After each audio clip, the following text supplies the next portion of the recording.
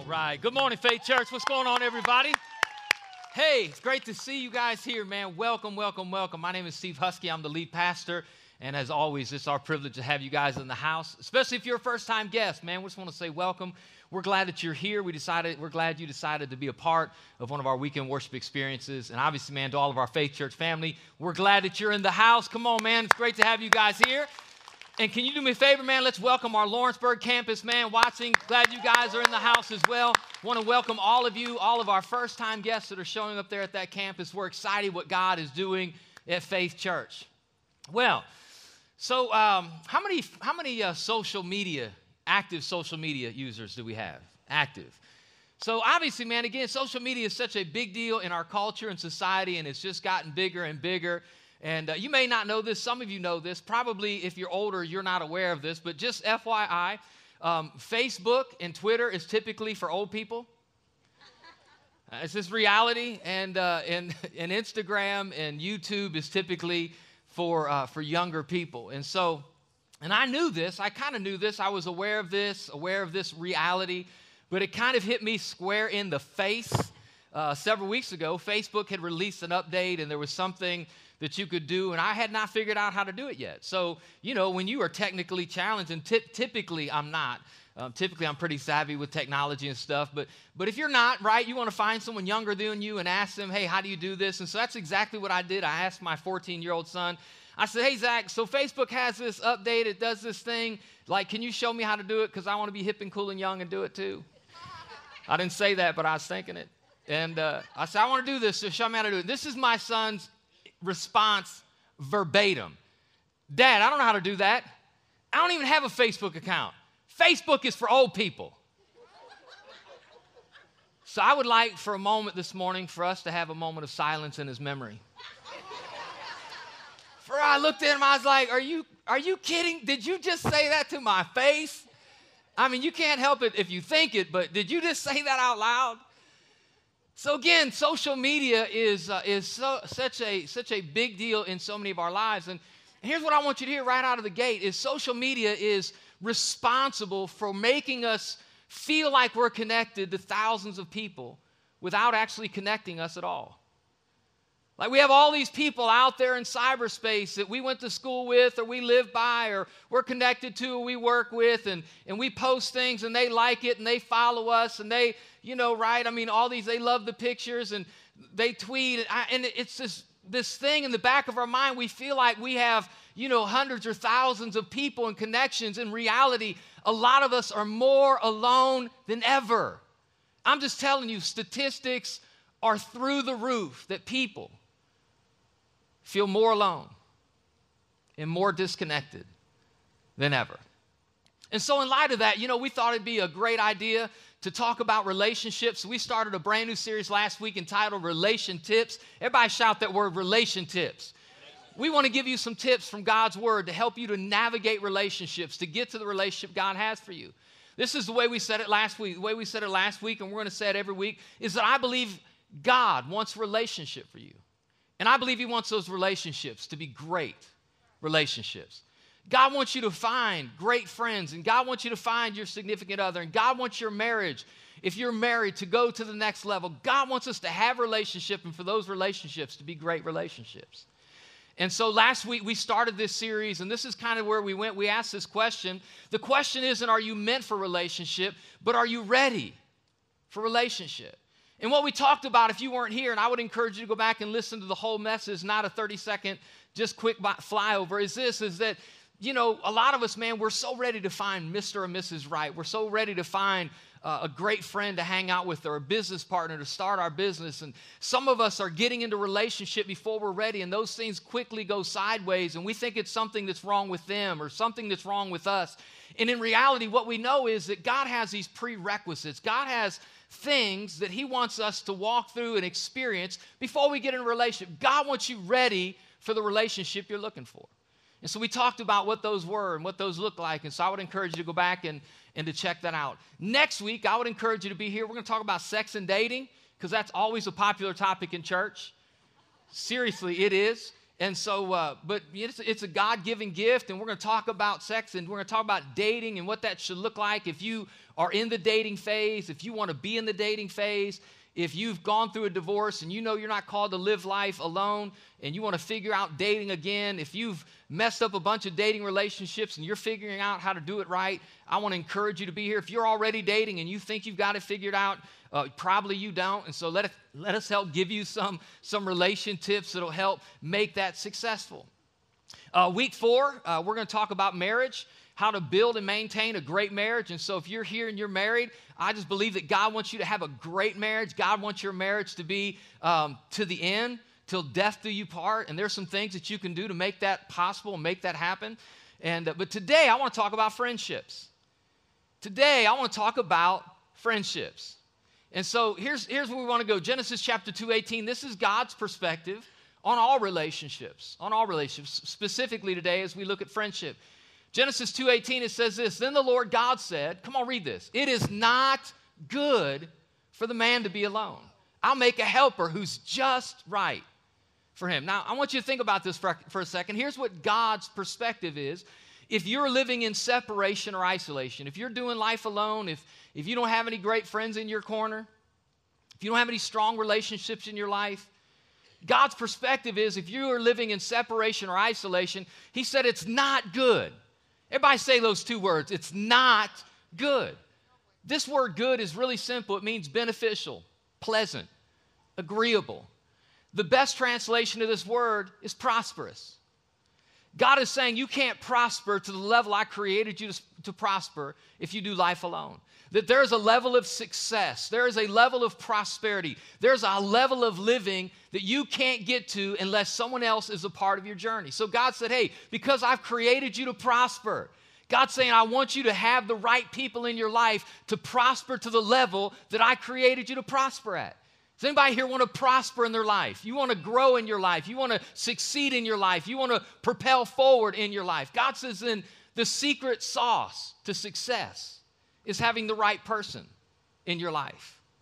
And so that's such a big deal. And so this is what I want you to hear today as we talk about friendships. It's this right here. According to God, because he said it's so important, that the greatest thing you can have is a friend, and the greatest thing you can be is a friend. Now think about that. We are so active. We think what's important in life. We think it's important to get a degree, and it's important to get a job, and it's important to get a reliable car, and it's important. We have all of these things that we're chasing in our life, and God says, you know what? The most important thing you can have in this life is a friend. The greatest thing that you can have is a strong, beneficial friendship in your life. And so God jumps in and he makes it really clear, hey, it's not good. It's not prosperous for you to live in isolation. In fact, Solomon, one of the wisest men who ever lived, this was his take on relationship and friendships. Check this out. He says, 2 people are better off than 1, for they can help. There's that word. Everybody shout help. For they can help each other succeed. If one person falls, the other can reach out and help. But someone who falls alone, they're in real trouble. A person standing alone can be attacked and defeated, but 2 can stand back to back and conquer. Then the Lord God, right? I mean, so this is what he's saying, right? And he's saying it's not just about, for us, we live in this world where we have a lot of acquaintances. That's what a lot of our social media connections are. Really, if we're honest, they're just an acquaintance. A lot of people we work with that we call friends, come on, let's just be honest. They're just an acquaintance. They're someone we have casual conversation with. People in our subdivision, if we walk around or we talk, it's a very surface conversation. So we have a lot of acquaintances. What the writer of this is saying is we don't need another acquaintance. We need a strong ally in our back. We need someone there to pick us up when we fall. We need someone there to help us to fight our battles so we're not overcome. We need an ally in our corner. And so I want you all to hear this. When we talk about an ally, it's not just important who, but it's important why. Like the why behind the ally is really a big deal. Again, go back to Genesis 2:18, and this is again what God said. Listen, he said, then the Lord God said, it's not good for man to be alone. He said, I'll make a helper who's just right. Man, these are really some powerful words that as you read them, it's easy maybe just to glance by it and miss it. But God, here's what God's saying. God is saying that I'm going to make a helper. I'm going to make a support for you. I'm going to make an encouragement for you. For what? For what reason? That's just right for you. What I want everybody in this room to know, and just to continue to remind you, is that you came into planet Earth with a purpose and a destiny. You didn't show up out of pond scum over millions of years with no rhyme or reason, and one day you're just going to be worm food. God birthed you here, put you here, put his presence in you, put his fingerprint on you. You're here for a rhyme and a reason. You're here to do something great, to live for him, and to fulfill a purpose. And God said, you can't do that thing alone. So God said, I'm going to put supports in your life. Come on. I'm going to put helps in your life. I'm going to put encouragements in your life to help you to walk out your purpose. God is saying, I want you to prosper in the purpose I've given you. And the only way you can really do that successfully is having right relationships, is having a great friend in your life. And so this is so big because, like, a lot of us, if we're honest, we don't have that. We've got the other side. So one side is God saying, I want you to have a helper that's just right for you. Someone's going to help you prosper in your purpose. A lot of us, we either have this or have had this, right? I know I've had this in my life. Paul, the other side of relationship is this. 1 Corinthians 15:33, bad company corrupts good character. Has anybody had any corrupting character friends in their life? Like all the people your mama warned you against, and you kept hanging out with them anyways. Come on. I had far more friends in my life my mom warned me about and said, that's a great friend, Steve. You know, this is Paul's way of saying what mama always told you, you are who you run with.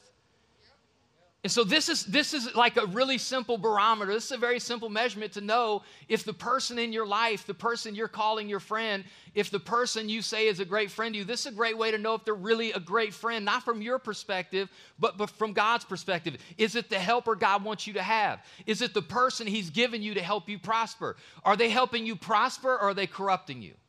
Are they moving you forward in your purpose, or are they pulling you down out of your purpose? Oh, come on, somebody.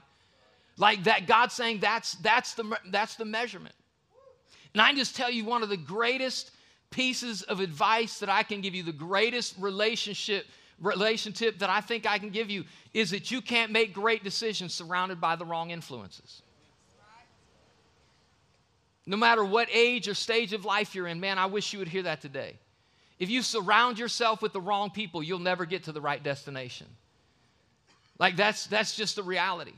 One of the hardest things I had to do early on in my spiritual journey, after I came out of partying in the world and carrying on in the world, and I gave my life to Christ, like I try to keep hanging out with the people that I grew up with and came up with and partied with, and those are all my people. And I thought, well, you know, man, we're friends, but I'm gonna love Jesus and have them too. And I'm just telling you, I had to make a decision. Do I want Jesus, or do I want those people in my life? Because those two things could not coexist. Because as long as I hung out with them, ran with them, I did what they did.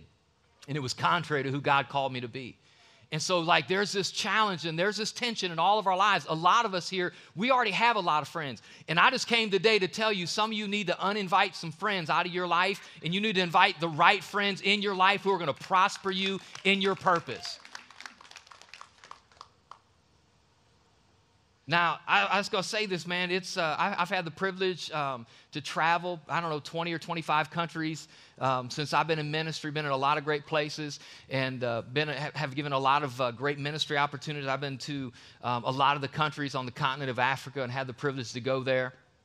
And I'll tell you, man, one of the things that's happened a lot to me, and this happened specifically first time in Nigeria, and since I never experienced it, I'm going to be honest, it made me tighten up a little bit.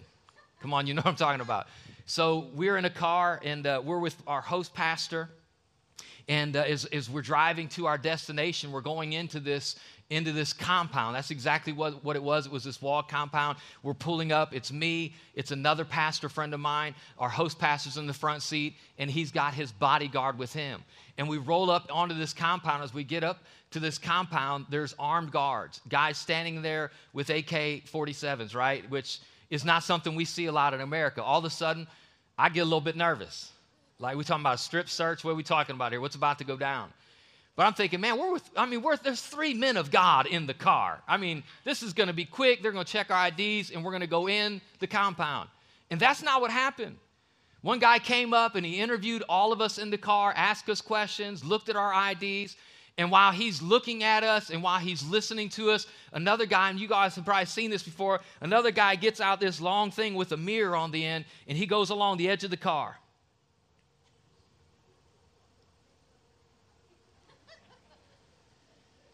He went all the way around this car while we're being talked about. And here's why. Because these guys knew it was their responsibility to guard the compound. That if the wrong car gets in the compound with a bomb in it, it can cause an explosion. And he was saying, I'm not trusting what I'm looking at, and I'm not just going to trust what I'm listening to. I'm going to look underneath the surface. I'm going to do some research in what's underneath the hood of the car. I'm going to look what lies below the surface, because what lies behind the compound doors is important to guard. And I want you to know that your purpose is important to guard. And you can't just listen to what people are saying, and you just can't look at those who are pleasant. You got to do some research. I'm telling you, before you let the wrong friend in your life, I'm telling you, just get out the mirror and walk around. Who you been hanging out with? What you been doing last weekend? Come on, are you all hearing what I'm talking about? It's important that you get the right friend in your life. And you might say, wait a minute, Pastor, are you telling us like to be all judgmental? And like, I'm not talking about an interview process. I'm not talking about an application process, but I'm talking about show some discernment about who you let in your life. And while I'm telling you, you can be friendly to everybody, you just shouldn't let anybody be your friend. See, there's different levels of relationship that we have. And what I'm trying to push all of us to, including myself, and I believe I have this, but this series for me, I'm trying to reevaluate my relationships in my marriage. And so if one of the greatest things you can have is a great friend, right? There's these 4 levels, right? Some of us have no relationship. You don't have any relationships. Like you've been burnt and you've just cut people off and you're just doing life alone. You get up and you go to work and you take care of yours and that's it. And I'm just telling you, God said it's not good to be alone. So solo is a no-go. That's not an option. So some of us have no relationships. Some of us have bad relationships. Come on, if you're honest, the people you're hanging out with, every time you hang out with them, like the next morning you have regret hangover because you did some stuff and made some decisions that you wouldn't have unless you hung around them. And like you keep kicking yourself because they keep pulling you down and you keep going back around them. And so no relationship's not an option. Bad relationship. Man, y'all should just scratch that off. It should not be an option for us because who you are and your purpose is too important. A lot of us, where we settle is on good relationships. Man, I got some good friends. And we say it, they're good friends. If they make us laugh, right, they're the people we go to the club with, or they're the people we go to church with, or they're the people we go, right to the event with. And as long as they can make us laugh and we have a good time, we call them a good friend. And I think it's okay to have good friends, but what I came to tell you today is God don't want you to have good friends. God wants you to have great friends. Great friends. And you know the difference between a good friend and a great friend? It's this. A great friend isn't someone who tells you that you're great or makes you feel great. It's someone that helps you be great. Come on, somebody. It's someone who's moving you forward in your purpose, someone who's helping you get to your goals, reach your destination. Again, if it's a business partner, are they helping you to succeed? Are they helping you to prosper? And the things you know God's called you to, the dreams or aspirations in your heart, are they encouraging you that direction? Are they celebrating your relationship with Christ and helping you stand stronger? Because those are the kind of people God said in the beginning, man, you need them. I need a support. You need a support. Man, we need those kind of friends. I'll go another level deeper, and we'll look at real quick 3 things in Proverbs. A great friend sharpens sticks and stabs. I know that's not the way you think we should describe friends. A great friend sharpens sticks and stabs. Proverbs 27:17, listen to this first. Listen. It says, as iron sharpens iron, so a friend sharpens his friends. What I came to tell you today is if you got the right friends in your life, they'll give you the edge. They'll give you the edge in life. They'll give you the edge in class and school. They'll give you the edge to get better, to succeed, to keep pushing forward, to keep achieving, to keep growing. Because again, God wants you to prosper. And so, again, Solomon, he says this. He says, hey, man, a great friend is going to sharpen you.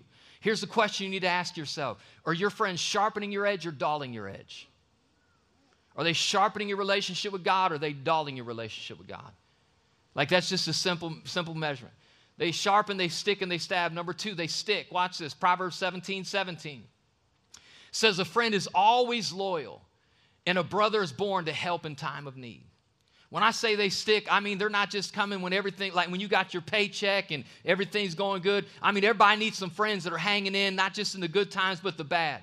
One of the greatest definitions of a friend is this, is a friend is running in when everybody else is running out. When nobody else will return your call, a real friend is the one who will return your call. A real friend is the one who will show up. They're there through thick and thin, good and bad. Let me ask you a question. Are your friends hanging out when things are going bad? And number 3, this is a tough one. This is a tough one. It's sharpen, stick, and stab. Come on, Proverbs 27:6. Everybody here read this. Wounds from a sincere friend are better than many kisses from an enemy. You know what that's saying? Right away we're like, wait a minute. It seems counterintuitive to say a friend would wound us. Doesn't it? I mean, I don't need it. Like, I got enough people in my life that want to wound me, and they're not my friends. I don't know if I really need some friends wounding me too. Like, I guess get in line, right? But you know what God's word is saying? God has given us his principle that, you know, right, let's just be honest, man. Sometimes we need some people to tell us the truth. Hey, you don't look good in that. Hey, you shouldn't do that. Hey, you're making some decisions that are going to come back and hurt you. What he's saying is, like, there might be some times that someone says something to you, and in the moment it might hurt a little bit, but it's for your benefit. It's for your help. It's for your support. And come on, man, I'm just telling you, all of us in this room, we have blind spots in our lives that we are not able subjectively to see. And we need people in our life objectively to look at us and to challenge us and encourage us. And sometimes those truths are going to hurt a little bit, but it's going to help move us forward in our purpose. And so God's saying, hey, man, you need a friend in your life who sometimes is saying the hard thing, who's saying the thing that nobody else is saying, who's saying the thing to you that might be difficult to hear, but you need to hear. Come on, a great friend sharpens sticks and stabs, right? That's what a great friend does. And so let me just ask you a question. Think about the friends you're hanging with right now. Think about the friends you're spending time with. Are they a great friend? Not that they make you feel good. Not are they a good friend. Are they a great friend? Are they helping you, right? Are they helping you to prosper in the purpose that God has for your life? So the other side of this coin, right? So if the greatest thing we can have as a friend and be as a friend, let's talk about being a friend for a few minutes. Being a friend. Because all of us in this room, man, we are called to be a friend to somebody. So let's talk about what it means to be a friend, right? Let's jump back. Ecclesiastes 4:9. Watch this. We just read this, but hear it from the other side. 2 people are better off than one, for they can help each other succeed. If one person falls, the other can reach out and help. But someone who falls alone, again, is in real trouble. Again, hear it again. A person standing alone can be attacked and defeated. But 2 can stand back to back and conquer. The reason I'm reading this again is because I want you to see the other side. We just don't need it. We can be it. We just don't need people to be it for us. We can be it for somebody else. We can be the type of friend that, man, jumps in when somebody falls and picks them up. We can be the type of friend who jumps in when someone's in a fight, when someone's going through a tough time, when someone's battling an addiction, when somebody's going through a divorce, when someone's going through a hard issue in life, when someone who just got laid off from work and they're not sure what they're going to do next. God calls us to be the type of friend that we go in and we have somebody's back. We pick them up when they fall. We're helping them to fight the good fight of faith. Come on, somebody. We just don't need to have great friends. We need to be a great friend. Here's what I'd tell you, and this we all know this is true, that true friendship is measured by sacrifice. Isn't that how we measure friends? True friendship is measured by sacrifice. All of us maybe have played this scenario in our mind, right? We talk about a true friend. A true friend is if you're out for whatever reason, 2 o'clock in the morning, which I'm going to be honest, ain't nothing out 2 o'clock in the morning but trouble. If you're out at 2 o'clock in the morning, you need to get closer to Jesus. Unless you're working third shift, that's it. But let's just play, whatever reason you're out late, 2 o'clock in the morning, and you get a flat tire. Who you calling? Listen, If you can't think of somebody right now, you are in trouble. I got 5,000 friends on Facebook. I can put help. I'm at the corner of such and such, and I need a ride. You know what I mean? If my 5,000 friends are showing up, not many, because they're just acquaintances. They're not allies. They're not friends. Come on, who's the person? If you don't have somebody, if you can't think of somebody on speed dial, you can't think of somebody, hey, Siri, call this person. I can give you Pastor Adam's personal phone number or Pastor Ryan's. They'll be there in a pinch. Right? If you're like, I don't know who I would call. So that's why some of you got AAA, because your closest friend is AAA. Some dude named Buck. Who's got a truck he rolls around, helps people out. So Buck, what are you doing for Christmas this year? Maybe you can come over and we can exchange presents. Right? I mean, God wants us to have a great friend. But think about this. So the same way we think about who would we call if we were out at 2 in the morning, here's a better question. We talk about being a friend. Whose call would you take at 2 in the morning? If they called you, if you're laying in bed and your phone rings 2 o'clock in the morning, come on, who's getting voicemail and who's getting an answered call? Amen. Oh, he's going to voicemail for sure. Right? Come on, let's be honest. Who's the person you would get out of bed for at 2 o'clock in the morning and you would go help? Who's the person you would roll up out of bed, you would get dressed, you would drive out, you would jack their car up, you would change their tire, and you would love on them, and you'd be glad you got to be there for them? Let's be honest, that list, if we're honest, is probably pretty short. And the reason it's so short is because a lot of us, we don't have great friends and we're not being a great friend. The reason that list is so short is because we need to open up. We need to have a great friend. We need to build great friendships in our life, and we need to be great friends with somebody. For me, the measurement is of like sacrifice, if I'm honest. It's not who I would get out of bed for at 2 o'clock in the morning. It's who I would loan my stuff to. For real. And some of you might say, you sound selfish. I'm not selfish, I'm cautious. There's a difference. Like, I hate loaning my stuff. And I'm not selfish, it's because I have learned, right? Wisdom is learning through life, and I have learned through life. A lot of times I loan my stuff to people and I never get it back. And I don't realize they never gave it back until I go to get it because I need it and it's not there. And then I remember, I gave that to Alfonso. That brother never gave that back.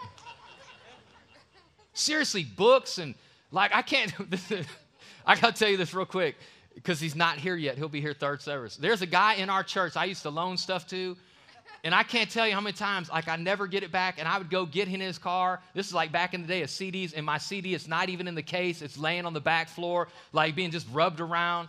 Books all dog-eared. I'm like, what's wrong with you? You don't dog-ear somebody else's pages. So, right, again, that's kind of my standard. So my daughter, my youngest daughter, she's dating a great guy. His name's Billy. And so Billy, my daughter moved out of our house, and she went and got her own apartment with a couple friends, and she was going to hang some pictures on the wall, and Billy was going to go help her hang the pictures. And so Billy asked me, Pastor, can I borrow your drill bits? Immediately I had to pull back, and I had to evaluate what kind of friend are you. I thought, well, my daughter likes you, so I'm going to loan you my stuff. But seriously, I was like, okay, listen. Like I had to take him through it, right? Okay, listen. So I'm going to loan you my drill bits. But you ain't having my drill bits till Jesus comes. When are you going to hang the pictures? He said, I'm going to hang them tonight. So good, you can have them back tomorrow, right? I want my drill bits back tomorrow. He said, okay, Pastor, I promise I'll get them back to you. I won't lose any of them. I'll get them back to you. So just kind of already out of sight, out of mind. I forgot I'd loaned them. So day 2, day 3, day 4, and all of a sudden I pulled in my garage and I thought, I didn't get my drill bits back. So I didn't say anything because I probably would have said it wrong. So the next day I pulled in and I thought, I'm going to get my drill bits back. So I said something to my wife. I just wanted to make sure, and I said, have you seen my drill bits? She said, no, I didn't see your drill bits. So I said, okay. So Billy and Lauren came over to visit like the next day. So this is like a week later. Back up. I forgot a really important part. So I got a phone call. Let me back up. I get a phone call the next day. And it's Billy on the phone. He said, Pastor, he said, I just want you to know I have your drill bits in my hand. Now, this is a box about this big that weighs about 5 pounds. He said, I have your drill bits in my hand. He said, I've met your wife. Lauren and I have met your wife, Shauna. We're all at Target. I just want you to know I'm on the phone right now. I'm handing her your drill bits. So I no longer have them. She has them. So I was like, well, I didn't hand them to my wife, but okay, we'll do it that way. So the next day I came home. That's when I was looking for him. I didn't see him. So I asked my wife, hey, you seen him? No, I don't know where they're at. I'm like, So Billy comes over that night with Lauren for a visit. I'm like, hey, where are my drill bits at? Like, you said you would get them back. I didn't get them back. They're not back. And he says right there in front of my wife, he's like, remember, Pastor, I called you. I gave them to Shauna. She has them. Shauna's like, I don't have them. I thought I set them on the counter. Steve, I thought you got them. I was like, I don't know who has them, but somebody's about to go home and see Jesus. I want my drill bits back. And so it's in this big discussion, who has the drill bits. So Billy's reminding Shauna, I gave them to you. Shauna's saying, I thought I gave them to me. I'm like, nobody gave them to me. Where are my drill bits at? And all of a sudden, my daughter Lauren says, Mom, remember, we were at Target?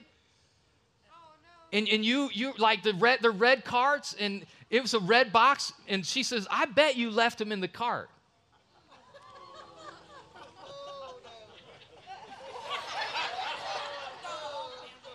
And it was funny because my wife, she paused for like you could tell like she had this, oh crap. But she didn't say that. She's like, no, I didn't leave them at Target. So anyways, we're debating. So sure enough, my oldest daughter, Kayla, the troublemaker, she goes in the other room and she calls Target. And sure enough, Target's like, yes, we have a big box of drill bits right here. Someone left them in a cart a couple days ago. Now wait. This has nothing to do with the story, but it's important you understand the character of my wife so you can pray for me. My wife gets mad because my daughter came to tell me that she left them at Target. What she had wanted to do was she wanted to go pick them up at Target and put them on my workbench and say, see, they've been there all along. Can you believe her? She was mad at Kayla for ratting her out. I know. But here's my point in all this again is we measure, right? Is we measure friendship by sacrifice. More importantly, I would say this, typically we value people based on the value they add to us. I want you to hear that. We value people based on the value they add to us. I'll love you or like you or hang out with you if you can do something for me. Like, let's be honest. The Bible says even our relationship with Jesus started on that same thing. We love him because he first loved us. We only love him because he gave us some love first. And I want you to know that's okay for who you used to be. But I'm going to talk for just the last few minutes here. If you're a Christ follower in this place, if you love Jesus in this place, then I want you to know, then we have to change the type of friend that we are. We just don't have to change the type of friends that we have. We have to change the type of friends that we are. We shouldn't just love people based on what they can do for us because that's not how Jesus loved. In fact, I want you to watch this. John 15, these are powerful verses. Because it changed this whole dynamic of religion to really a relationship. And here's what Jesus said. Listen to this. He's talking about us too. He says, there's no greater love than to lay down one's life for one's friends. And then notice what Jesus says to the disciples. You're my friends if you do what I command. I no longer call you slaves because a master doesn't confide in his slaves. Now, come on, read it. You are my friends since I've told you everything the Father's told me. It's like Jesus could have called us so many things. He could have called us to be submitted. He could have called us slaves. He could have called us all of these names. But instead, Jesus said, I've called you friends. And here's what I need you to get out of this. Besides how powerful it is to know that when God looks at you, God sees you as a friend. God doesn't see you as a subject. God sees you as his friend. Here's what I want you to see is here's the question you got to ask is if in our way of thinking of friendships is what can you do for me? You got to ask if Jesus thought that way, what could the disciples ever do for Jesus? He was God from eternity past. He was God in the flesh. He had everything he ever wanted or needed. He had a perfect relationship, friendship with the Father and the Holy Spirit. He had everything he could ever want or need. If he didn't have it, he could manifest it through a miracle. Come on. Why could he ever be willing to do something for these disciples? Why would he ever call them friends? They had no value add. Here's why. Because just like Jesus, and he passes on us, we have a relation obligation. We have a relation obligation. God calls us to be willing to be in relationship with people, to help people even if they can't help us, to invest in people even if they can't make a return to us, because that's what Jesus did. We used to love because God first loved us. Now we learn to love first because we've learned to be loved first. I just want to challenge you, man. If you're going to be a great friend, we got to pull off the table what's the return on their side. We just have to be willing to make the sacrifice, even if someone can't sacrifice back for us. Luke chapter 10, verse 33, it's the story of what's called the the Good Samaritan. And most of you know the story. It's this parable that Jesus tells. That there's this guy that's wounded, left on the side of the road to die, and all these religious people walk by and make no effort to help this man, make no effort to sacrifice, to make a difference in his life. And then Jesus says this, then a despised Samaritan came along. And when he saw the man, he felt compassion for him. And the Samaritan soothed his wounds with olive oil and wine and bandaged them. Then he put the man on his own donkey and took him to an inn where he took care of him. The next day, he handed the innkeeper 2 silver coins, telling him, take care of this man. If his bill runs higher than this, I'll pay you the next time I'm here. You know what a true friend gives? A true friend gives emotion, gives time, and gives resources. And that's exactly what we find. This parable, it's a double-layered parable. It's a picture, first of all, of who Jesus is to us, because we were the wounded person left on the side of the road to die. And is anybody here grateful today that Jesus showed up and he saw us in our brokenness and our sin, and he showed compassion on us, and he came down to planet Earth, and he rescued us, and he healed us, and he delivered us, and he gave us everything we needed for success. Come on, is anybody here grateful for a Savior who rescued? And again, you got to ask the question, what did he get in return? What did he get in return? And the reason this is a double-layered parable is because not only is this a picture of who Jesus is to us, this is a picture of who we're supposed to be to others. That when you see people, you don't even know them, but you're willing to have compassion on them. You're willing to personally invest your resources in making the hard sacrifice to help people. See, our mindset of being a friend is it's the people we just hang out with. And God says, no, it's a little bit different than that. Because friendship, listen, it's a verb before it's a noun. We got a lot of nouns, friends. I got thousands of them. I only got a handful of verbs. I only got a handful of people that I can truly count on, that I can call, that I can depend on. And I only got a handful that can really depend on me, that are really there. Right? Are you hearing what I'm telling you? And what God is saying in this parable is God is saying, listen, God is saying you need to broaden the gap in having nouns. It's okay to have some friends, but you need to narrow the gap in being a verb. You need to be willing to make the sacrifice. You got to be willing to invest. Come on, this is the difference we make. I would say this way, that our friendship is part of our stewardship. Right? Our friendship, what kind of friend you are to other people in this world. People who can do nothing in return for you. They can't help in return, but it's just how you pour out and how you sacrifice. I believe that's in part how we will be measured in our success of being a Christ follower. So let me ask you a question. Are you sacrificing and giving and investing in people who can do nothing in return? Are you pouring yourself out into people? Because that's what a true friend is. A friend is somebody who gives. A friend is somebody who makes a difference. See, when you read Scripture, you see all of these apparently one-sided relationships. I mean, they're everywhere you look once you start looking through that lens. In the Old Testament, right, Moses had Joshua. Moses was the leader of 1 million people. You know what kind of time that takes? You know what kind of energy that takes to lead 1 million people in the wilderness?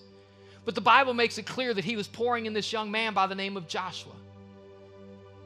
You fast forward, Joshua was the one who took over when Moses died. He became the next leader of the nation of Israel. But in the moment, what can young Joshua offer a CEO like Moses? Nothing. But he just kept pouring in. He was a friend to Joshua. Elijah, one of the greatest prophets that ever lived, got this no-name nobody hanging out with him by the name of Elisha. And he just poured in. And he just poured in. It was a one-sided relationship. What did he get in return? Nothing. But he became the next greatest prophet. Many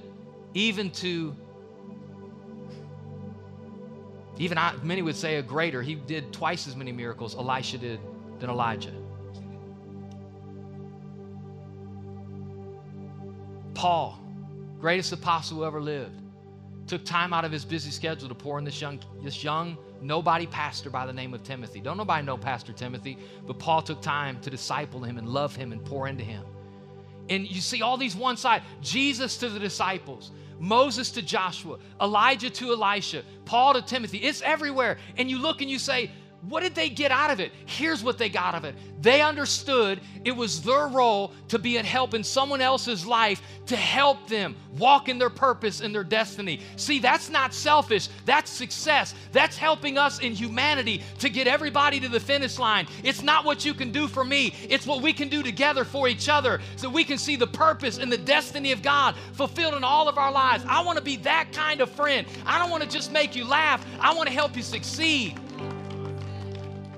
So the greatest thing that we can have truly in this life is a friend.